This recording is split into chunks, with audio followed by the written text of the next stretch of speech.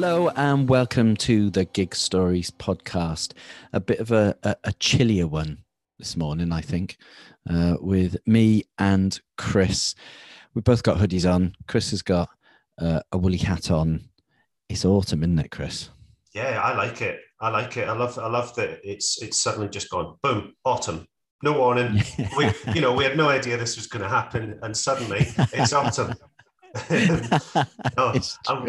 I'm quite happy about it. I like it when it's a bit definite rather than just a vague blur into something that's just a little bit not as warm. It's yeah, true. It's been a very wet, rainy week. But I had this really nice image.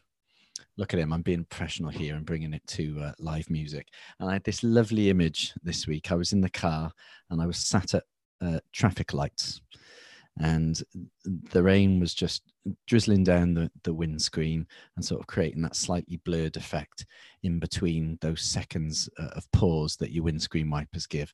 And as I looked up here in Manchester, we have some wonderful signs, electronic signs about our transport, about the trams and traffic in general.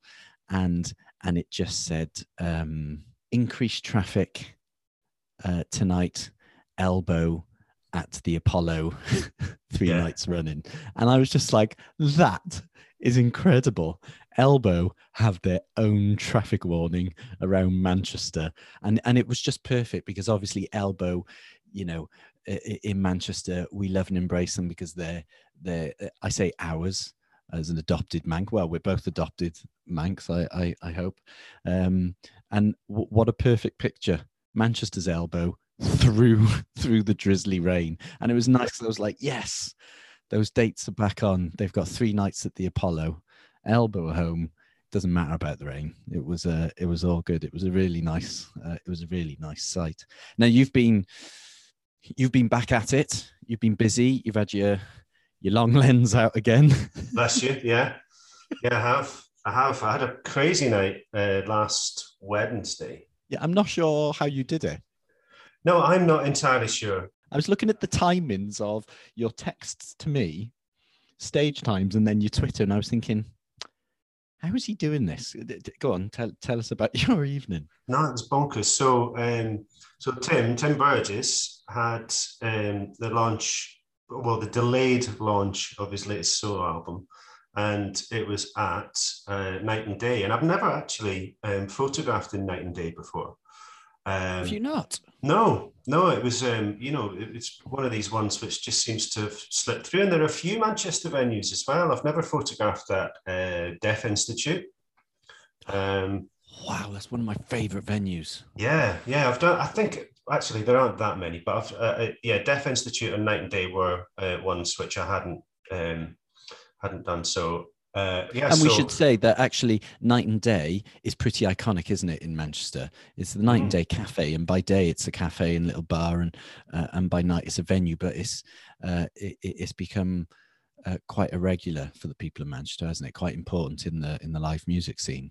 Yeah, absolutely. And so I got there a little bit early, and I'm really glad I did, because I got there and there was a queue of people outside. And so I managed to get in, and Tim was doing a sound check with the band and sounded fantastic. I'm so glad I got there early because Nick, who kindly sorted out the me photographing there, he said, well, you can photograph just now absolutely fine, and then do some more during the gig. And I, took some shots and snapped away, and it was lovely. And then, it's got to be said, your photos, obviously, you are a wonderful photographer. Those photos look fantastic, and the ones of just his sound check. How is Tim so effortlessly cool? It's bizarre, isn't it? It's quite something. He was so lovely as well. He was so great. Amazing. Because I was snapping him, and he just kind of caught my eye and gives a big smile as if to say, "Yeah, it's fine, it's cool." Just take some shots. He's beautiful. Yeah. Listeners, if you've never met Tim, Oh, he's such a lovely human being. And yeah, to be able to look so wonderful during a Yeah. sound check as well is amazing. Official national treasure, that man. Yeah, he really Um, is. He really is. so I did that, and then the audience got let in, and it started getting busier and busier. And I thought, right, I've got to stay right by the front, and I did. And what is, Chris, what is the capacity at Night and Day, mate? Because I know it's Ooh. small, but can you guess? I would guess about it's no more than 250. At the very most, I would say it's probably less than that. I mean, I'm sometimes it's useless. quite difficult when it's packed. Yeah. But yeah, I mean, we'll check that.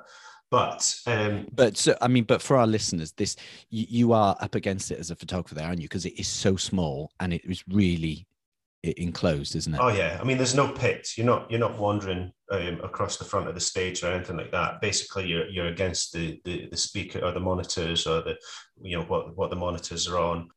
So yeah, it just got really packed. Is that it as a photographer then, Chris? Is that something that you have to have a, this sounds awful, but I'm ignorant. Do you have to have a strategy? So you personally, you go to somewhere like Night and Day and you think, oh, hang on, there's no pit here.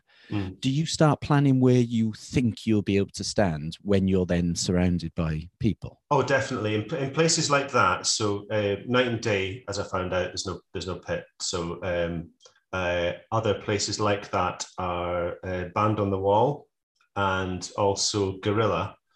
So you'll not have a pit there. You don't. So the pit is just the space in front of the stage, which is then separated from the audience, so the photographers can walk about and get a range of Right, shots.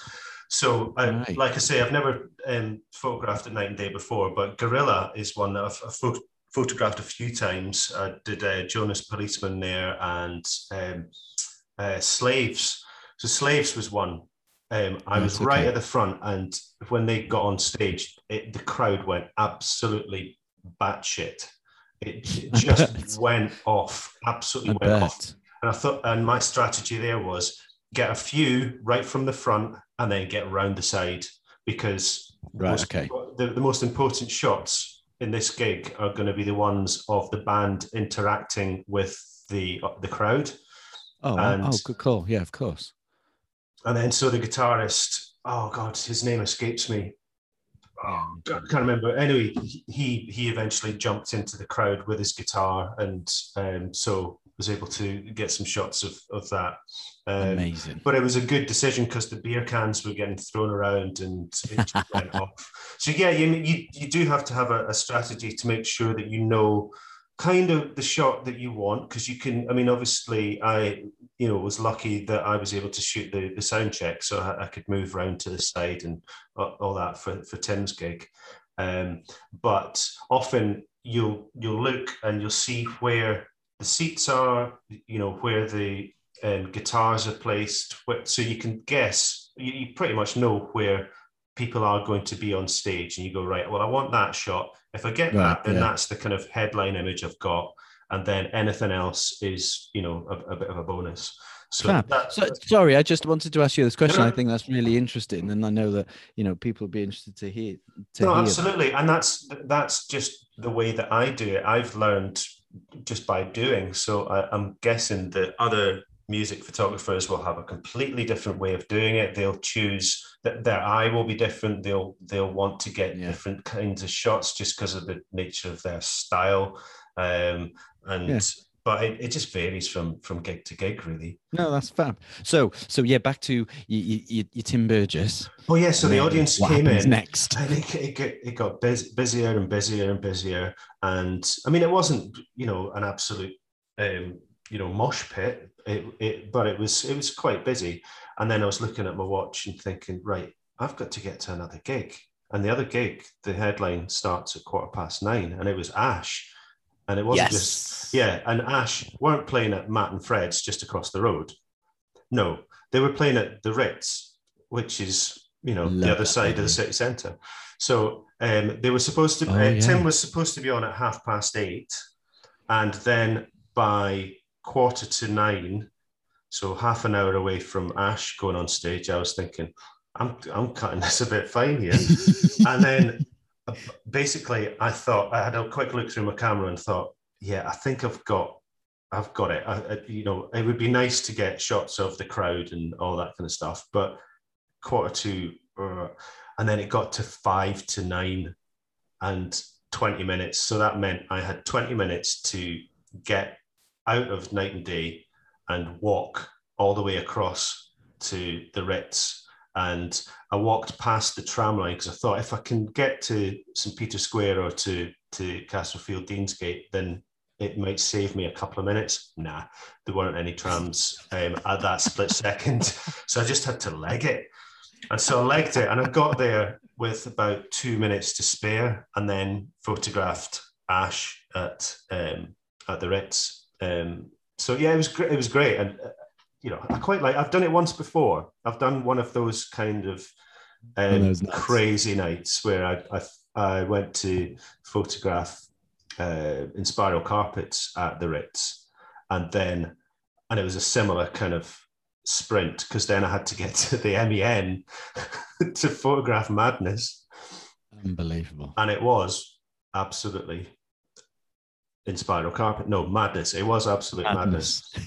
Yeah. I love what a night. And you've already said, but another big shout out to Nick and Tim Burgess for arranging that for you. And a big shout out to our drummer boy, Rick McMurray. Onion Rick.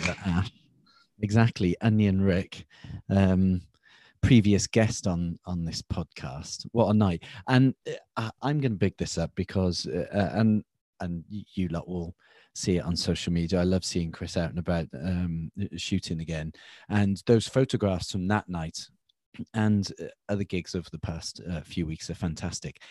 And Chris has started collating them and putting them together ready for the Gig Stories website, haven't you? Yeah, well, I'm not going to put every gig that I photograph, but I feel like if we do talk about any of the gigs that either we're both at or that we're chatting about, then I'll pop them up as a wee gallery. So I'm just wrangling the website just now.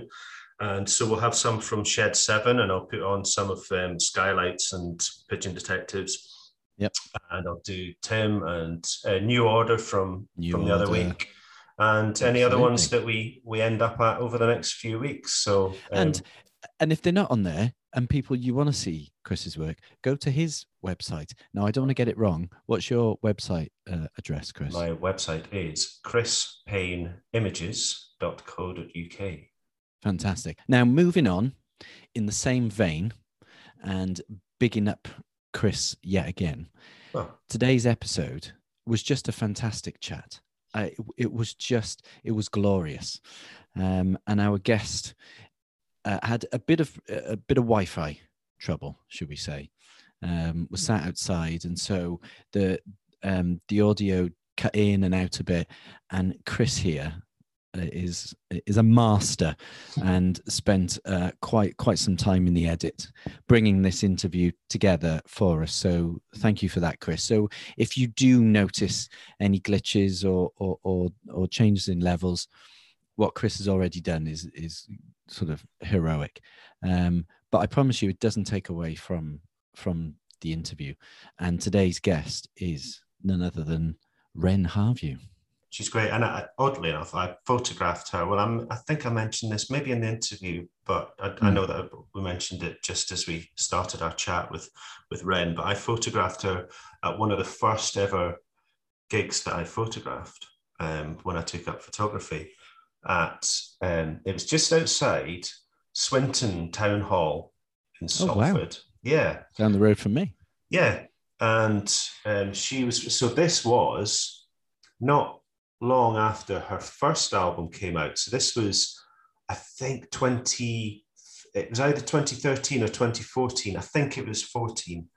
And she played this festival. There was a fantastic Smiths covers band tribute act called, I want to say Smiths Incorporated.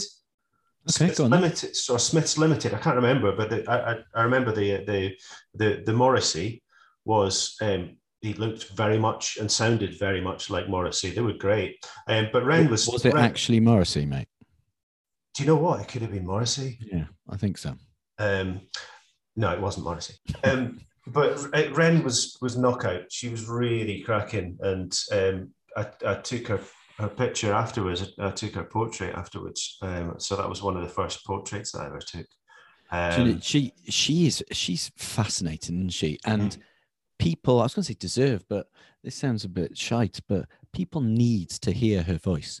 Yeah. Ren is her voice is incredible, and she is unique, and that's often a word used when people don't know what else to use. But if you listen to her music and you read her interviews and you see her, she is unique. She's like no one else. She's just fantastic, and everyone should hear Ren Harvieu. And so it was a great chat. Yeah, if you listen to 2 albums, they will transport you. Really, they will really transport you. You are you're absolutely right. They really will. And it was great listening to her music again. And she's been sort of regularly every couple of days on my playlist. So that's enough chat from us. Let's get straight into the interview. I think you're going to love it. So here she is. This is Ren Harvieu.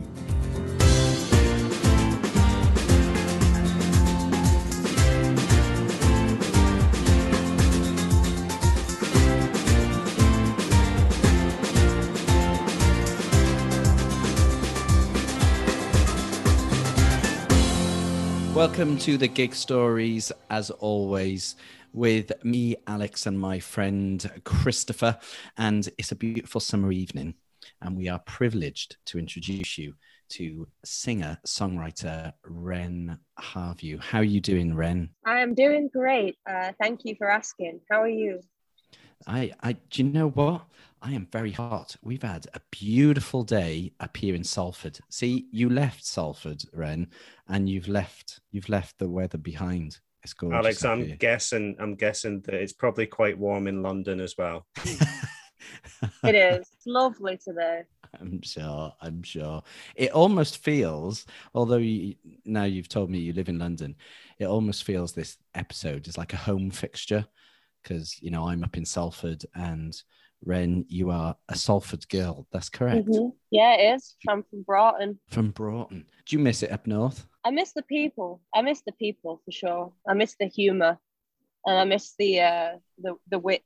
I noticed that when I lived in London.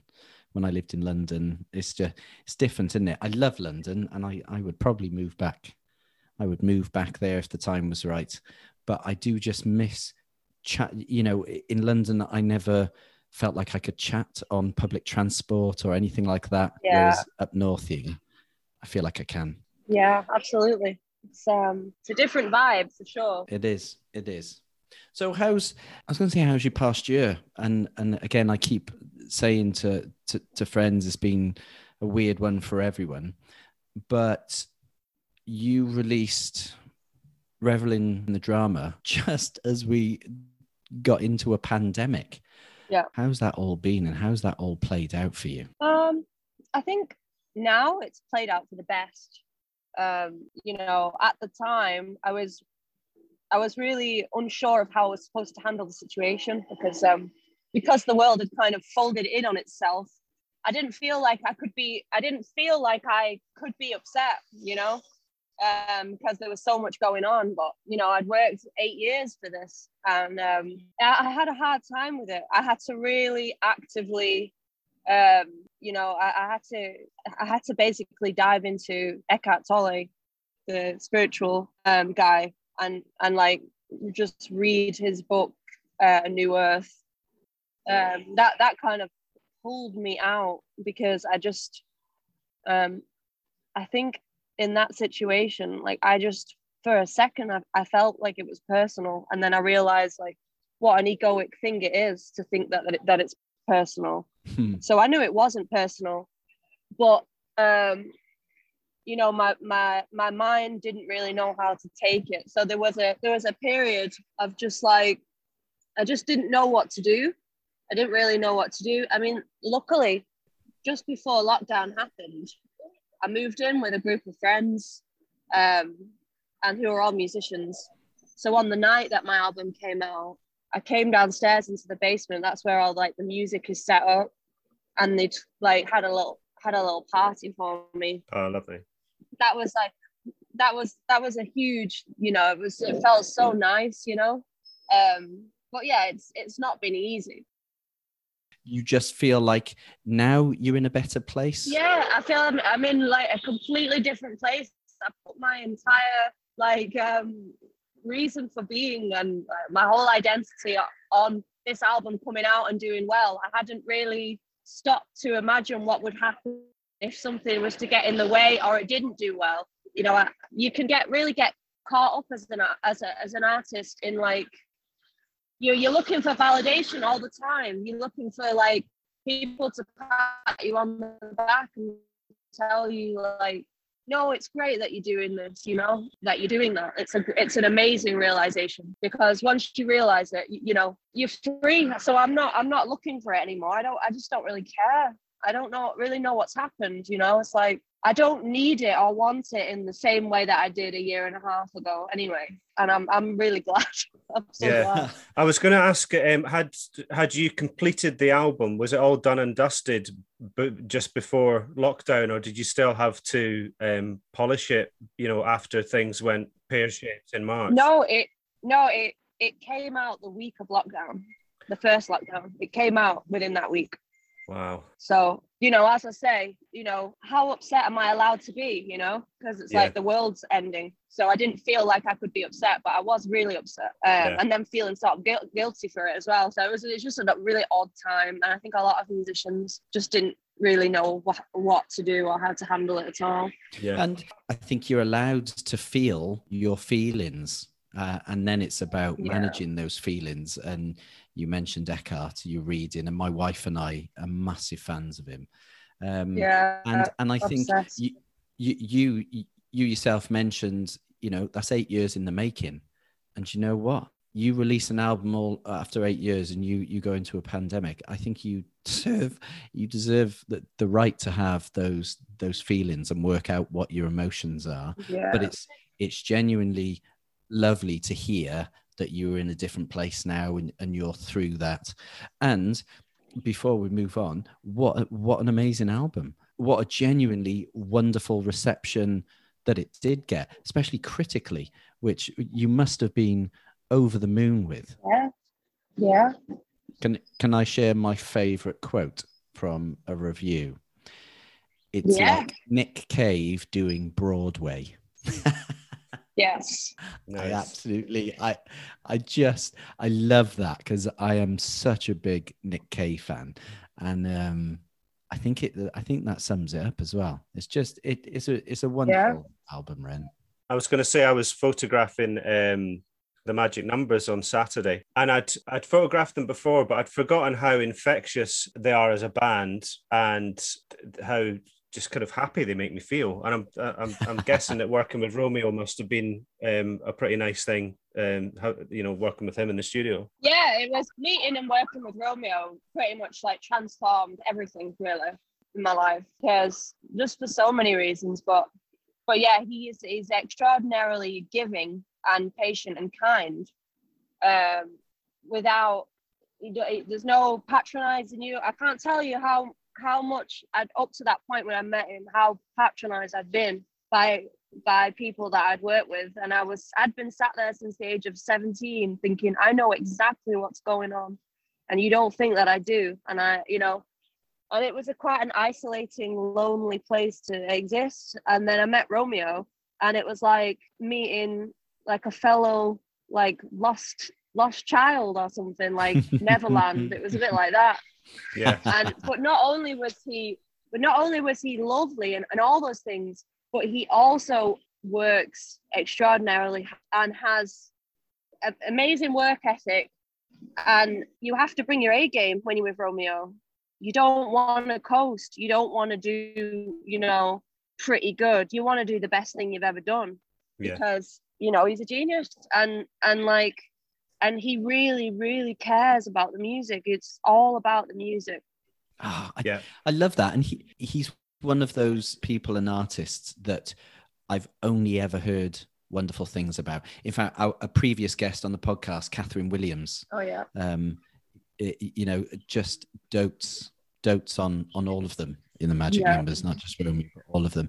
And it's just, that's so good to hear that there was that person that came into your life at that moment and just was the catalyst for you to think, oh, here it is, I've got it.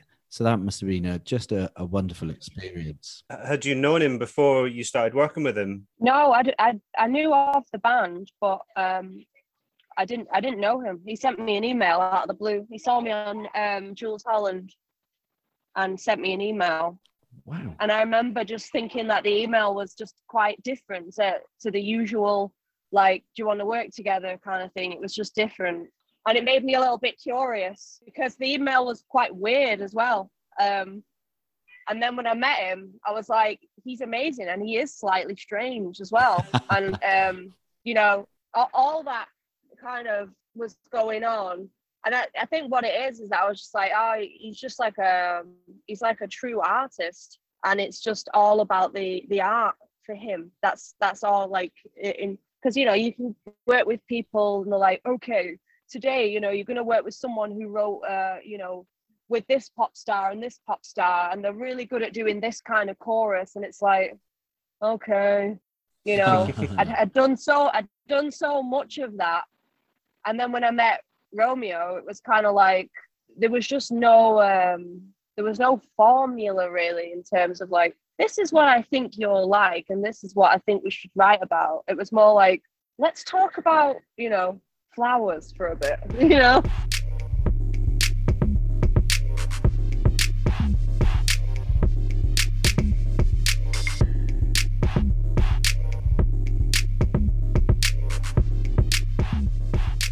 I'm going to take you way back and just ask about when you were growing up. I mean, what was the household like in terms of music? Was there a lot of music in the house when you were a kid? Yeah. I lived with my mom in a bungalow in Broughton. And because we were in a bungalow, there was no stairs, obviously. So my mum was very into playing music late and loud into the night. So because there was no stairs, I would always I've said like the music was like sort of my lullabies when I was a kid. So, it was eclectic. It would be The Fall one minute, then Billie Holiday. I remember those two were played a lot when I was a kid. She was into Durutti Column and like lots of soul, lots of Stevie Wonder, lots of John Cooper Clarke, like Salford people love Salford artists. But my mum was like in theatre company, and so there was lots of theatrics going on. And then my dad was a pub singer. So my mum was more sort of avant-garde, and then my dad was like, in the pub, he would have everybody singing and clapping and transfixed. And he would do a lot of standards, he would do like Simon and Garfunkel and like Don McLean and Gilbert O'Sullivan, like, just like classic songwriting. Yeah. So I'd often hear those like classic songs when I was growing up. And, I heard them so much that like, it kind of trained my ears into what was like a great song, what made a great song and what made a good song. What was the thing that tips it over the edge into it being a great song. Yeah.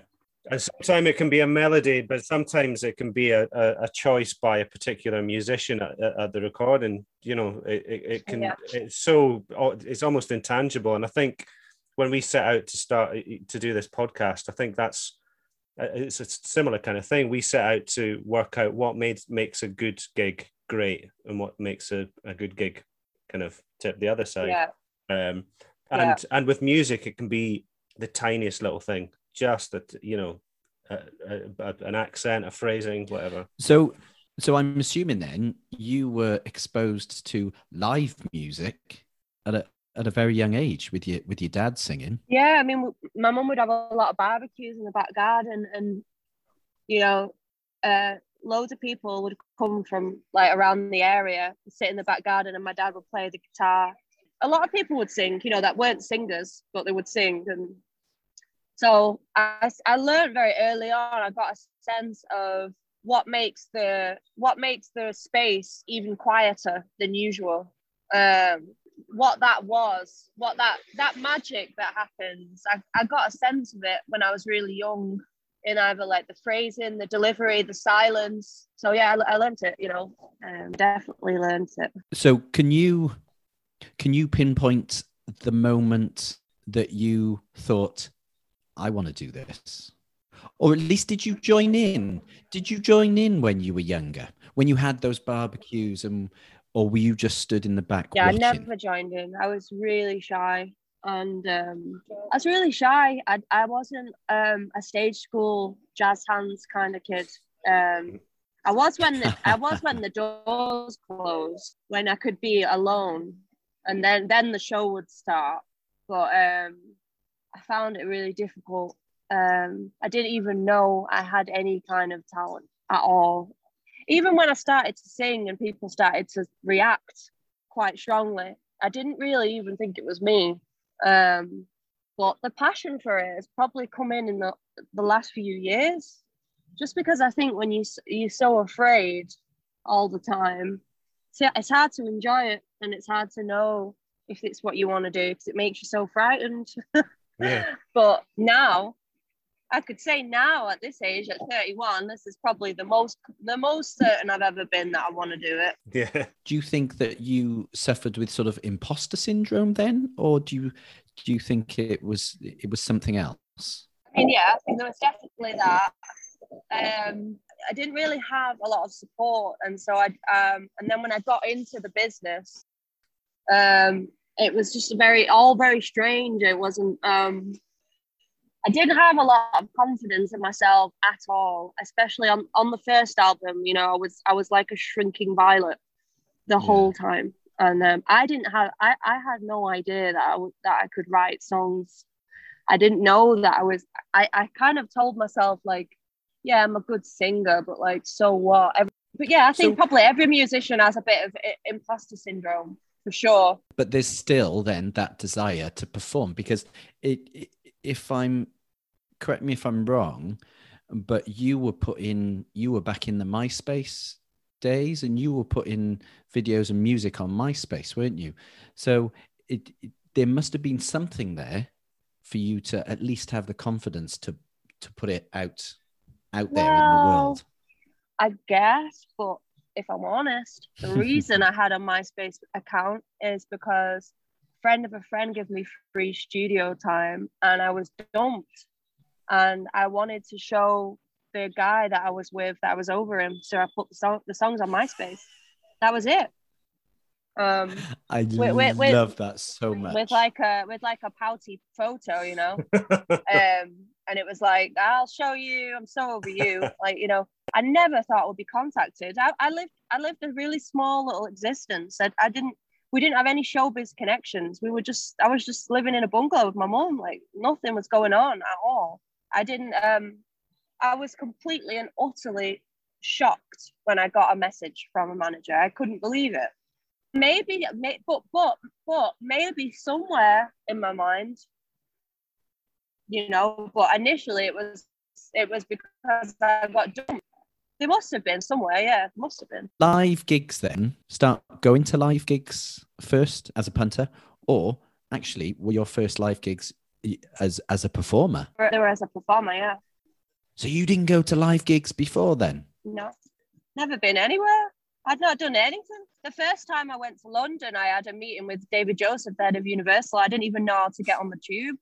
I didn't even know how to scan the ticket. And I had a meeting at Universal. That was the first time I went to London. How old were you? 17, 18? Yeah, I was 17, yeah. So I'm now totally intrigued. So what was your first gig then? Stevie Wonder. Brilliant. Nothing like starting with a good It was a big one. Kidding me. It was at the MEN. I was 19. That's the first proper gig that I went to. Who did you go with? I went with my mum and like Stevie for nights. I was as soon as he like sang the first note, I burst into tears. I remember that. It wasn't even a slow song, but I was completely overwhelmed I was so overwhelmed that he was in the room. Was it relief? Was it something that you'd always wanted? Or was it because this was the man that you'd heard played in your house, you know, growing up? Was it sort of nostalgia? Was it just everything? Yeah, it was just like the closest thing to magic. Sorry, I was just going to say, was it in 2008? I think it might have been, yeah. No, I was at the gig. Are you kidding me? That's the... Oh my God. So, listener, Chris is actually, so for regular listeners, you will know that Chris has his folder of ticket stubs, and he has just shown Ren his ticket stub from that gig. Wow, we were at the same gig. Yeah, I was at the same gig, but it was really, I mean, I loved everything about what he was doing, but we had some really annoying people in front of us who were singing at the top of their voices. And I don't mind people getting involved, but when you're so far back and all you can hear is the people in front of you, like, yeah, very annoying. But yeah, he was knockout. But wow, first gig, excellent. I love that you had that experience, because so many people just have different experiences and go to a gig and yeah, we had fun, but for him just to open his mouth for the first words and you just think this is magic. Yeah, I love that so much. I don't suppose you kept the ticket stub. I don't suppose you have anything from that concert, do you? I might have done, but I kept it in a shoebox, which I did burn. It's a long story, but there was lots of love letters in this. I had a special box of special things, but when I got my heart broken, I burnt it. So I think the tickets were in there, unfortunately. But the memory is still alive. Exactly. Well, I've got my ticket, and I'll post it on Twitter so you can have a look at the ticket. But all I remember about the gig, apart from the annoying people in front, was just the set list was just the most incredible thing I'd ever heard. Because you know, when you've been going since the early 60s, every single, I mean, it's, I suppose second only to Prince. You know, you've got Prince doing his greatest hits is like a 25 tracks. Stevie's set list was just boggling. Yeah, it was pretty much downhill from there after that gig. Oh, come on, you've got to tell us why now. How did it go downhill from Stevie Wonder? What came next? I mean, was it gradual, or did it really just drop? It's probably my own. No, but I think it was, because the first gig I had was probably about a year later, if that. No, maybe within that same year was when I started doing my own shows. And where was your first gig?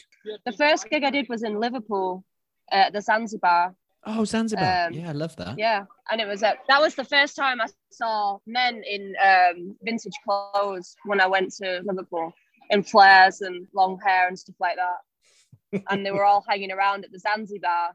And I remember thinking, like, this is a tough crowd to impress. I know this lot have got all the B-sides going on. Like, I could feel it.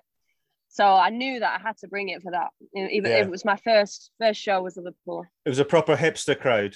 Just like cool music nerds. Oh, That's what it was in there. I'm going to be honest. I used to be one of them, and that hasn't changed. So it was like that back in '97 when I first went to Liverpool. I was there in '97 to 2000, and I was wearing those. I'm so sorry, Ren. I was wearing those clothes. I would go to Zanzibar, and that has been that still happens in Liverpool. If you go now, it's still exactly the same. Yeah, but I loved it though, because it was kind of like, people really care about music. Yes, they do. You know, like they really care about it, and it's niche. You know, it's not like what's on the radio. These people don't care about that. So it was a good room to play, you know. You didn't feel like you were being judged other than the songs. How good are the songs, you know? Oh, what can you remember then? Can you remember anything else about the actual gig then? Whether it was someone's face or how you felt it went, or reactions or the smells, the sounds? Well, I remember because one of the songs on the first album, Open Up Your Arms, that was written by Dave McCabe of the Zootons. And he came to that show that in the Liverpool. I remember seeing him stood at the back. And I remember when I came off stage, he said to me, like, I'm not going to lie, like, I cried, like, when he was singing the tune there. I burst into tears. And I didn't expect him to say that because I just didn't. No. So it was really nice, you know, it was a really nice moment. What a wonderful moment. Did seeing his face make you nervous, or did it actually help you? Yeah, I was always nervous around that time because everybody was older than me and seemed to know so much more than I did. And I just felt nervous. I felt like I was trying to get in with a crowd or something, you know, like I just felt behind. Like you were playing catch up. Yeah, I was just like, okay, there's a scene. I'd go to Liverpool a lot, you see, like the first time when I first started making music, I was always in Liverpool because my manager was from Liverpool.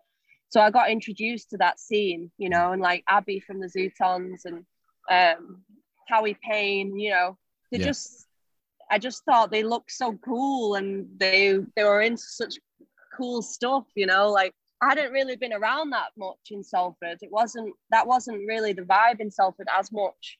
So, but I was intrigued, you know. Do you feel now that you don't, when you go on stage, that you don't have to prove anything? Do you feel like you have a change of confidence where you don't have to win the audience over? You know what you're doing, and here's my songs. Or do you still have those slight feelings that you did at the beginning? Well, I'm not nervous in the same way where I'm having a panic attack. Yeah. But now it's more like I'm hyper conscious of the audience and how they're feeling. I want to be the best performer, you know, and I want to be an icon. Like I wouldn't be here if I didn't. So it's kind of like, for me, what do I have to do to make sure that when the audience walk out, they are completely and utterly enchanted? I don't for a second become unaware of that audience. I'm like, you know, looking into the audience, looking into their eyes. I'm like, I'm just wanting to make the best show ever. If you know, I change the set list nearly every night. I change the songs around. I want to keep it fresh, exciting. I want it to be surprising, you know. It's like I'm working my ass off up there. I don't for 1 second sit back like and go, I've got this, you know. I'm just never. For you as a performer, how do you keep it fresh for yourself?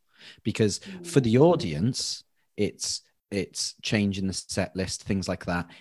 Does that then automatically refresh it for you, or do you have to do something else to help keep you spontaneous and feel like you're performing in a genuine way? If the songs that I'm not into, I won't do them, even if they're my own songs. Like I won't do them because there's nobody with a gun to my head telling me you have to do these songs. So, and do you mean in the moment? Do you actually mean in that moment? If you think I am not feeling that right now, I won't do it. I've done it in the past. I've done it loads in the past, and like I just I won't do that anymore. But you know, there's some songs that are, you know, say like especially hard to sing. Like I've got a song on Revel in the Drama called Yes Please, and you know, it's three choruses, 3 big choruses, and it's falsetto the whole time in the choruses, and then in the verses it drops back down. And it's a really tough vocal, and it's a sat back delivery. So although it's really challenging to sing, it has to feel sat back and sultry and slinky. So the two things are going on at the same time. And I don't always want to do that one, because sometimes, you know, I've been in the van for 6 hours and I don't want to do it, you know. But like I realize that it's one that goes down really well, and you know, I love the song, so it's pushing through that. It's like there is an element that you have to push through, and you go, okay, come on, let's do it, you know. Do you know something that's just crossed my mind now, having spent years and years going to gigs and even being that person that would occasionally get a set list. A set list, especially if you're a band, is just practical. For you, is a set list restrictive, or do you feel like that you can change it? I don't know if I'm eloquent enough to explain how I'm feeling, but it's just, as you were talking then, do you feel that a set list is just a guide, and actually you just change it whenever you want? Because I'm not aware of that as a fan watching a band, so I don't actually know if they have ever changed, I'm sure they do. the Yeah, order. I change mine all the time. Mid-set. Yeah, as I say, I'll have the guide. Yeah, I'll have it as a guide. Yeah, but mid-set, yeah, because sometimes you might want to bring a slinky, sexy vibe, and the crowd is you might be playing in a church, and it feels weird. And then there's other times where you walk out and the crowd are like, "Way!" and it's like beery and like boozy, and you think they don't want the introspective things right now. They don't want that. They want up. So I have to change it on the spot. I'm always molding to what the atmosphere of the crowd is. Yeah. I don't know if everybody does that, but I do it. I mean, it's a bit like a stand-up comedian. If they're not getting the surreal stuff that I've started off with, maybe they'll get the the observational stuff or the gags or that kind of thing. When you are writing and recording songs as an artist, do you take into consideration how they will sound live, or do you think about how they will sound, and does that affect how you write or finish a song at all? I think sometimes it does, sometimes it doesn't. Sometimes I think about it. Other times, like, the song comes out so quickly that I'm trying to chase it, and so I don't think about anything else other than trying to get the song finished. But I think about it more now because I've got a studio now, which I've never had before. So I now have a studio in Hoxton, and it's where I am at the moment. And so because all the ideas that I have, I can immediately go in and start working on them. That's opened up a massive world for me. And yeah, I do think about the live aspect now. I just want the audience to be thrilled from start to finish, so yeah, I am thinking about it. It's funny because I wouldn't know. And so it's just something that's interested me, whether it's in the back of a performer's mind or not at all. And is it intrinsically linked, your the potential of playing the songs live? Because some artists are just on records and do very few gigs and have told me that they're not even, performing them live is not their favorite bit. They just love to be in the studio and they just love recording. What's your relationship with your songs and playing live? I think both for me. I love the studio, and I love the live aspects as well. Live really makes you, you can have a song that you've written in 5 minutes that you think, I'll pull that one out tonight, and it goes down amazingly. You can have songs that you've worked on for months, and then you bring it to the audience, and for some reason it's a little off and you don't know why. You've written with lots of people, and some people that I just love. We've mentioned Romeo, and I love Ed Harcourt as well. Have you played live with any of the people that you've written with? Well, Romeo started out in my band. He's my guitar player. He is actually the guitar player in live. Yeah. Brilliant. And his sister Michelle it plays bass in my band. Oh, Michelle's in there as well. Brilliant. Happy birthday, Michelle, by the way. It's her birthday today. Yeah, it's birthday today. Yeah. Oh, yeah, fab. And you're going off on tour with them. When's the tour? When does the tour start? I'm opening up for them on the 15th of September, and then they're going to be playing in my band in November. Brilliant. Yeah, they're the best. Are you looking forward just to getting back out to live gigs? You must have missed it, have you? Well, I just did 16 dates. I got back about a week ago. Like Revive Live and the Music Venue Trust like sorted it out and organized a load of shows.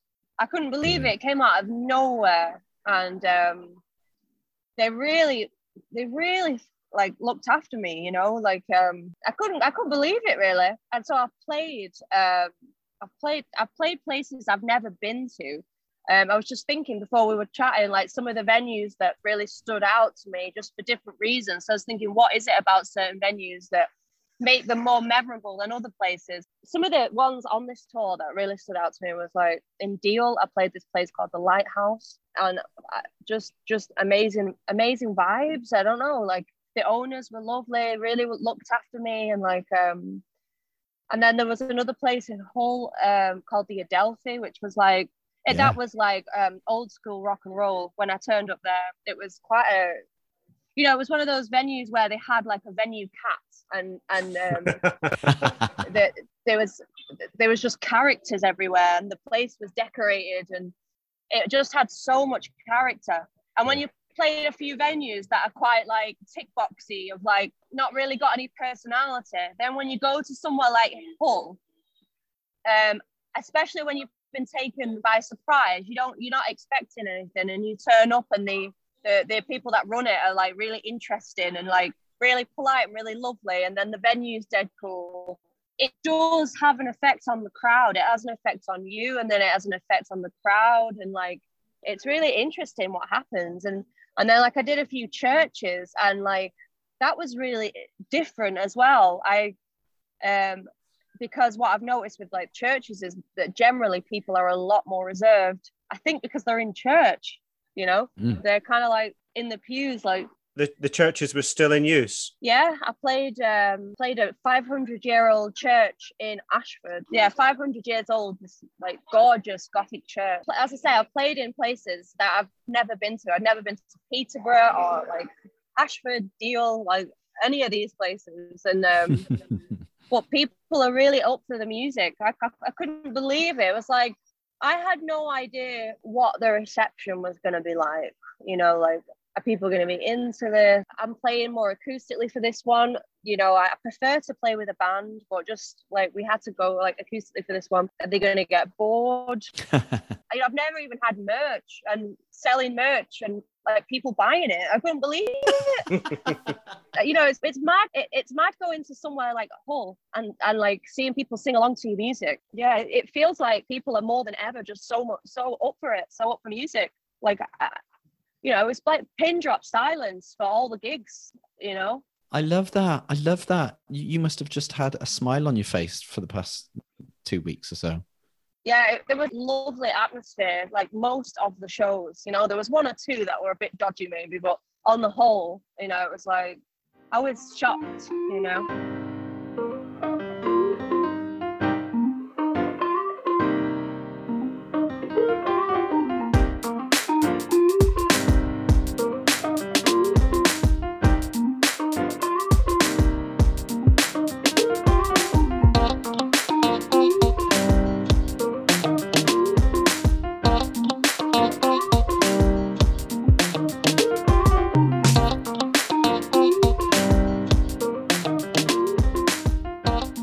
Right, Ren, we are going to take you into our quick fire round. And as we always say, it just never turns out quick fire, mainly because of me. So I'm going to try really hard to not keep talking. So here's your first one. Who is your favorite voice or favorite vocalist live? Rufus Wainwright. See, Alex.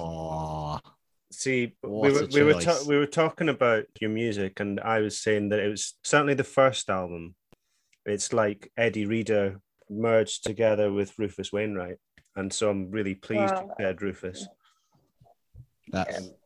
He's brilliant, isn't he? Yeah, I love Rufus. You were right. Yeah, I know I was right. And what is it about Rufus? Is his voice? Is it the? Well, you tell me. I'm not going to put words in your mouth. I just can't get over Rufus. I can't get over him. I think he's such a brave artist. He has the album, he says, when he tried to be a pop star, which is the album that was produced by Mark Ronson, that Out of the Game album. It's like, that was my go at trying to be a pop star. Yeah. But even that, it's like, Rufus, you can't be doing chord changes like that if you want to be in the charts. Like, you can't. Totally. But still he does it. Still he does it because he can't compromise, because he's on a different wave. He's on a different, you know, like the music is so unbelievably emotive, beautiful, and it's all the things I love about an artist. You know, vulnerable yet knows, and there's an eccentricity and there's a sassiness and there's like just the ear for melody, and as a vocalist, I mean, who can touch him? Like, I don't know. The guy has got a range and control that's just like, it's shocking. Like, it's absolutely shocking. Yeah. You know, and something that really pisses me off actually is that he's not even bigger than he is, but I think it's because he's a bit out there, you know, like it's not to everybody's taste, which I can understand, but I've seen him live a few times, and like when he sits at that piano and sings, like I just lose it. I can't take it, you know. Yeah. I mean, I think Want 1 and Want 2 are kind of the greatest pieces of musical art of the last 30 years. I think they're absolutely astounding when you look at the breadth of the styles within there, and the arrangements, and the melody, the lyrically as well. Because I mean, he's chucking shade about left, right, and center on those albums as well, and it's just bold. So I love that from an artist. And I mentioned him at the start, Nick Cave. Nick Cave does that for me. And I've been so lucky to see him in various forms. So I've seen him, you know, full band with the Bad Seeds, playing everything. And then I've also seen him in Liverpool, actually, in the Philharmonic Hall, him and a piano.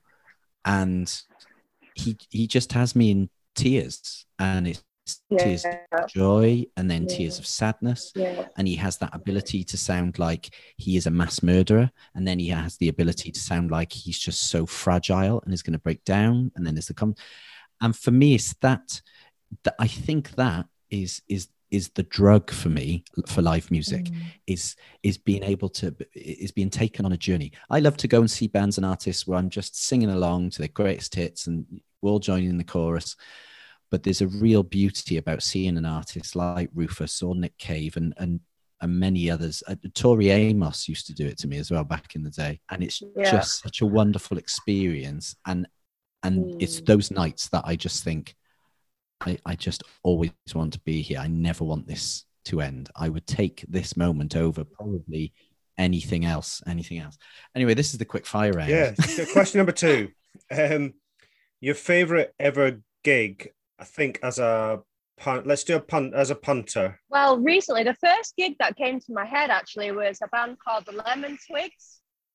Have you heard of those guys? The Lemon Twigs. The Lemon Twigs. 2 brothers. They're like, it's like old school rock and roll, 70s, sort of psychedelic.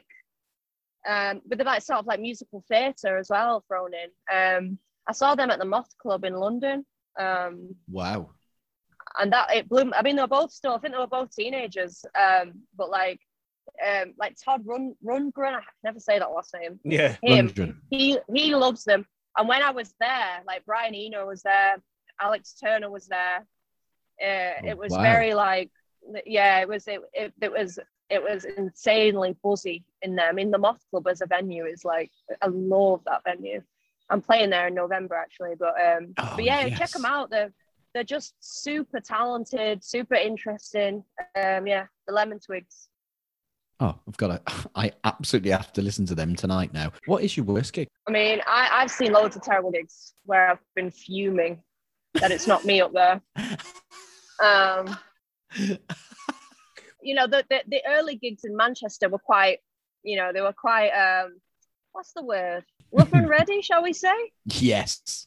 A lot of Harviews and Harviews, my dad's side, Harviews in the crowd is always going to be interesting. I remember when I was telling like some, earnest moment on stage, it was pin drop. Then at the back I heard, "Oh, get on with it." And then I looked, I'm like, who the fuck is that? And it's like, oh, it's my dad. Your dad. So brilliant. I love that. But yeah, I'd say like the only times I've had a bad gig is just like when the crowd aren't really asked, and then I get it gets a bit weird. But I've never had a disastrously terrible gig. If you could front any band, so you pick up the lead singer and put them in a box, and then you put yourself into the front of the stage, what band would it be? Anyone at all? This is interesting. I like this. I think if I was younger, it would be the Runaways. Wow. I would never have guessed that. Yeah, I'd have to keep Joan Jett. Yeah. So yeah, I think I would be in the Runaways, and I'd go around. I'd be touring like Japan with the Runaways, and I'd be the front woman. Yeah, that is amazing. But keeping Joan Jett in there. In the 70s, like I would love to do that. Or maybe I'd kick David Bowie off, and have the Spiders from Mars behind me. He didn't have a bad band, did he? No. That would be incredible. Have I ever told you, Chris, that I used to go and have tea with Mick Ronson's mum in Hull? Really? Wow. Yeah. There's loads in that one there for you. Yeah, save that. Lots save that for the autobiography.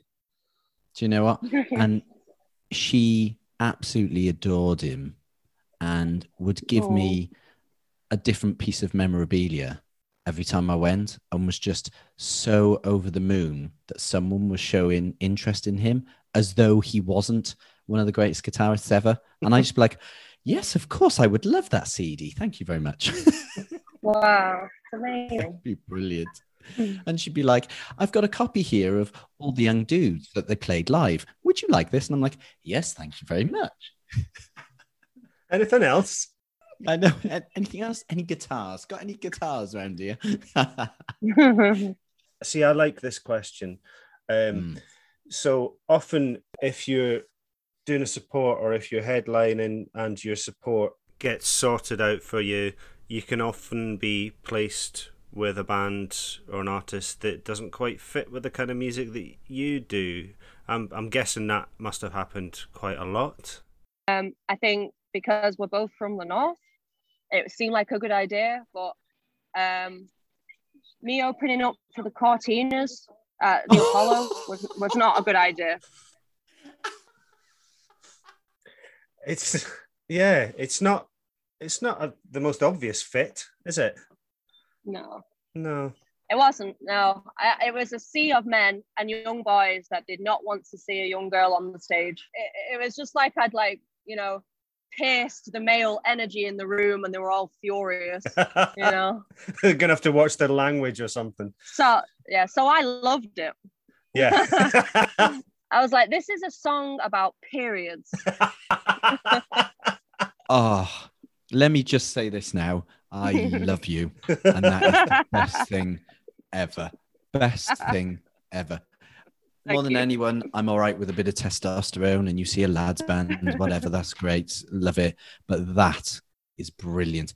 And I don't think I've only ever sort of referred to this on the podcast. The Cortinas themselves, I am sure, are lovely people, but they are. Oh, yeah, they were lovely. Were they? Oh, typical. They were. But they are one of the bands musically that have just gone over my head over the years. Yeah. Shall I cancel Liam for next week then, Alex? Yeah, cancel. No, he's always seemed lovely, and I've tried, but I just don't get it. But there is no denying when they play live, and I've seen them twice.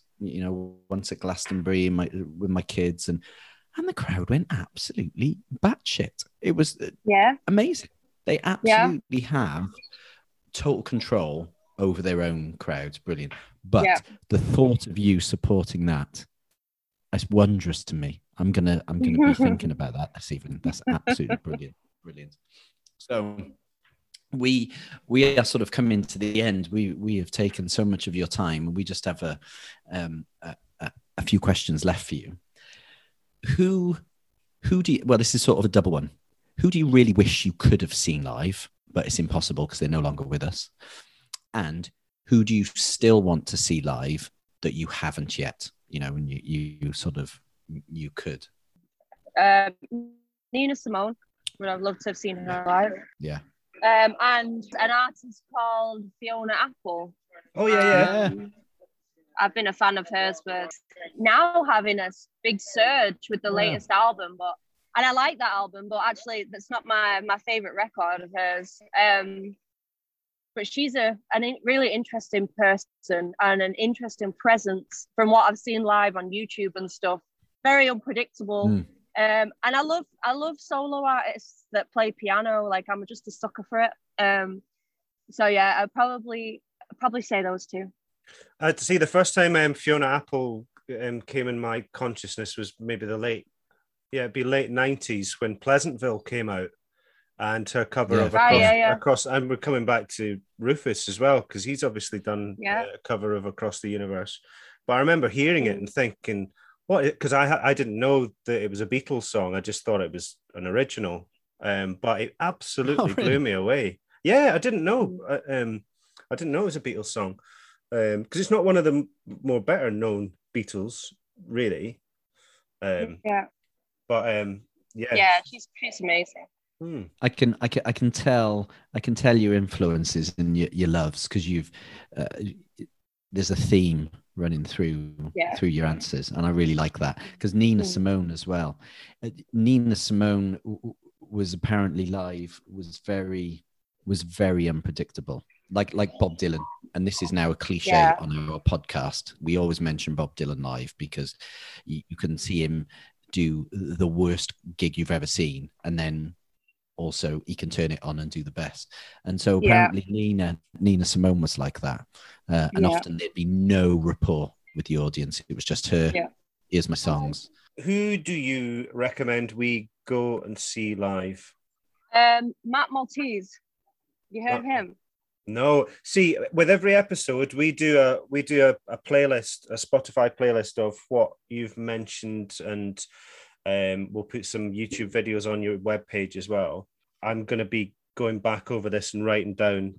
I mean, at the moment, I think we're going to have about 20 videos on there. Matt Maltese. That's brilliant. Yeah, Matt Maltese. Tell us about him. Well, I heard of him years ago when he was signed to, I think it was Atlantic. And he brought a song out called As the World Caves In. And I was like, all right, he's going to be the next huge star. Like, he's incredible. And then it didn't really happen. And then I went to his show and I was blown away by his songs and his voice and his like just starriness that he had. And then like this year, he's that song has become like a sensation on TikTok. Like it's like one of the biggest songs ever. It's everybody has, it's like the TikTok tune, Yes. And it's been streamed hundreds of millions of times, and it blows my mind because I listened to that song maybe 3 years ago, and I remember thinking like, I can't believe this isn't huge, and I guess now it is. So I'm so chuffed for him. Because like he's like enormous now all over the world. As soon as you said that song, I was like, well, I know that song, obviously. But that's Matt Maltese. I had no clue. And I am almost positive that I have heard it as well, coming from my kids' phones. Yeah, I'm sure you would have, Yeah, because that song is everywhere, and that's bad of me that I've not even taken the time to find out who that was, because it's a great song though. It's a brilliant song. Yeah, and live, like his voice is just like crazy, like it's crazy good. Well, this is going to be an education. Have you actually seen him live? Yeah, I did. I saw him at is it Dingwalls, that one in Camden? Wow. Yeah, Camden. I went there, and I was really blown away. I knew it was going to be good, but I was really blown away. Well, I don't have TikTok, so I'm kind of in the dark. I feel like I'm... Come on, get with it, Chris. Well, Facebook, Instagram, Twitter, and emails, and if I've had something else, do you know what I mean? It's like, I'm going to have to give up my job. Do you know what I mean? I'm not sure it's for us, Chris, I'll be honest, mate. Yeah, not quite the demographic, I don't think. So... Ren, you are amazing. Thank you so much. We always like to finish an episode with another recommendation, but it's also a question as well.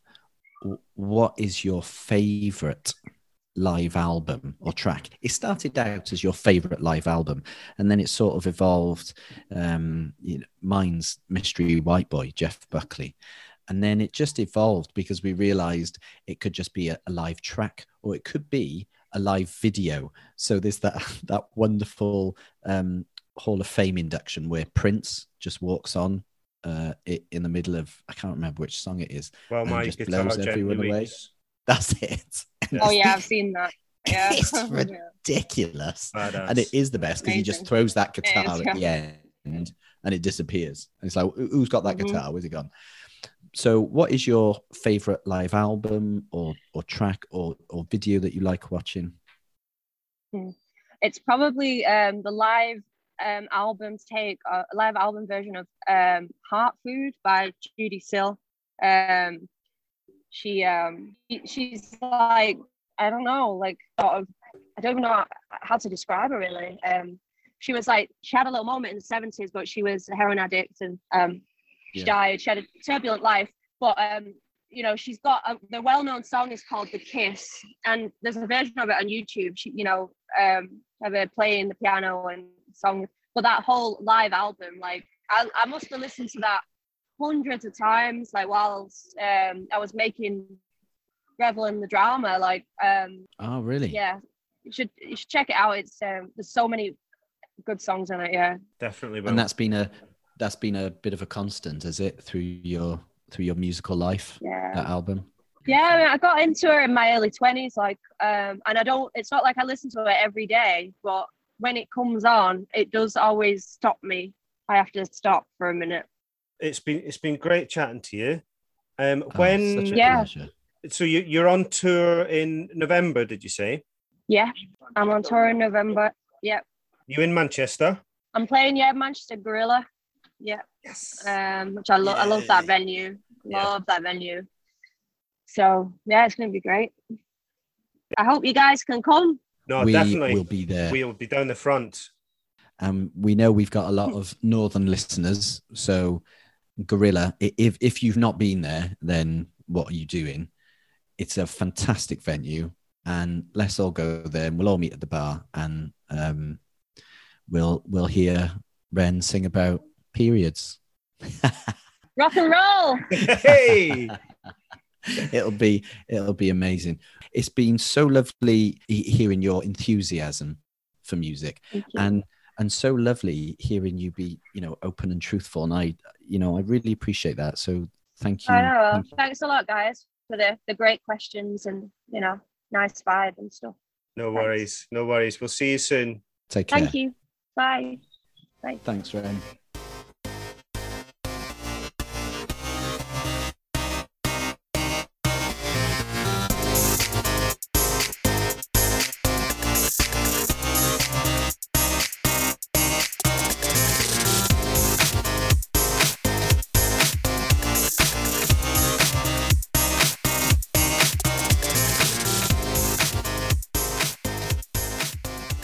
There we have it. Ren Harvieu. How was that?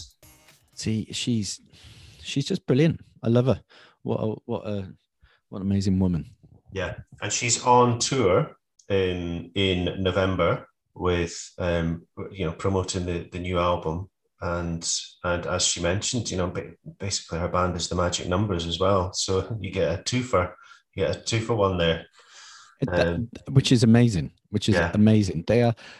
They're incredible musicians, and I think both of us are lucky enough to have seen them live quite a few times. And if there's still dates coming up, do whatever you need to do to go out and see Ren, because honestly, it's an amazing night. Yeah, and oddly enough, in Manchester, she'll be playing Gorilla, as we mentioned Gorilla earlier on, which is a great venue for her. It'll be because the acoustics in there are really great. And they are. And how odd was it that I was actually at her first ever gig, Stevie Wonder at the MEN? Yeah. Yes, that's completely bonkers. I love that. I was mentioning the fact that the set list was just crazy, and I've got it up, right? and I know a few You've episodes. got what? The Stevie Wonder set list? The set list up on setlist.fm, which is just, you'll waste an entire day there just looking at all the gigs that you've been to. So here we go. And I know a few episodes back I listed all the Oasis at Loch Lomond tunes that they played. So anyway, just forgive me. So he started with a cover of All Blues by Miles Davis, right? Which is, I mean... Oh my God, it's just a cracker. That's incredible. Yeah, I tell you what I'm going to do. Yeah. I'm going to start with a cover. Yeah. Then we go, As If You Read My Mind, Master Blaster. Number 3 was Master Blaster. Master Blaster. Yeah. Then Living for the City, Golden Lady, Did I Hear You Say You Love Me, All I Do, Knocks Me Off My Feet, Higher Ground, Don't You Worry About Thing, Visions, Ribbon in the Sky, Overjoyed, Lately, which, if you've not heard Lately, get it in your ears. It's just the most beautiful love song. Gorgeous. Yeah. I'm Gonna Laugh You Right Out of My Life, which is a Nat King Cole cover. Yep. My Cherie Amour, Signed, Sealed, Delivered. Then Sir Duke, I Wish, Isn't She Lovely, Do I Do, Uptight, I Just Called to Say I Love You. He played it. Yeah, he played it. Oh. Cha Cha Cha. Superstition. And then As to finish. Now that is a set list. I'd wish that he'd finished with I Just Called to Say I Love You, and then at the end can you imagine cha cha cha a gig finishing with cha bum, cha bum, cha. bum. Good night. Yeah, that would have been great. That is absolutely amazing. Yeah, so 25 tracks, and he just he knocked it out of the park. So and you know, that's what amazes me as well, is getting to a certain age. I'm 44 and I'm just struggling getting out of bed. You don't look it, mate. No, I look 54. To at his age, to then, never mind just do a concert, 25 song set list. And, you know, he puts everything he can into it when he performs. And it's just, what an amazing man. Yeah, what a gig that was. What a gig.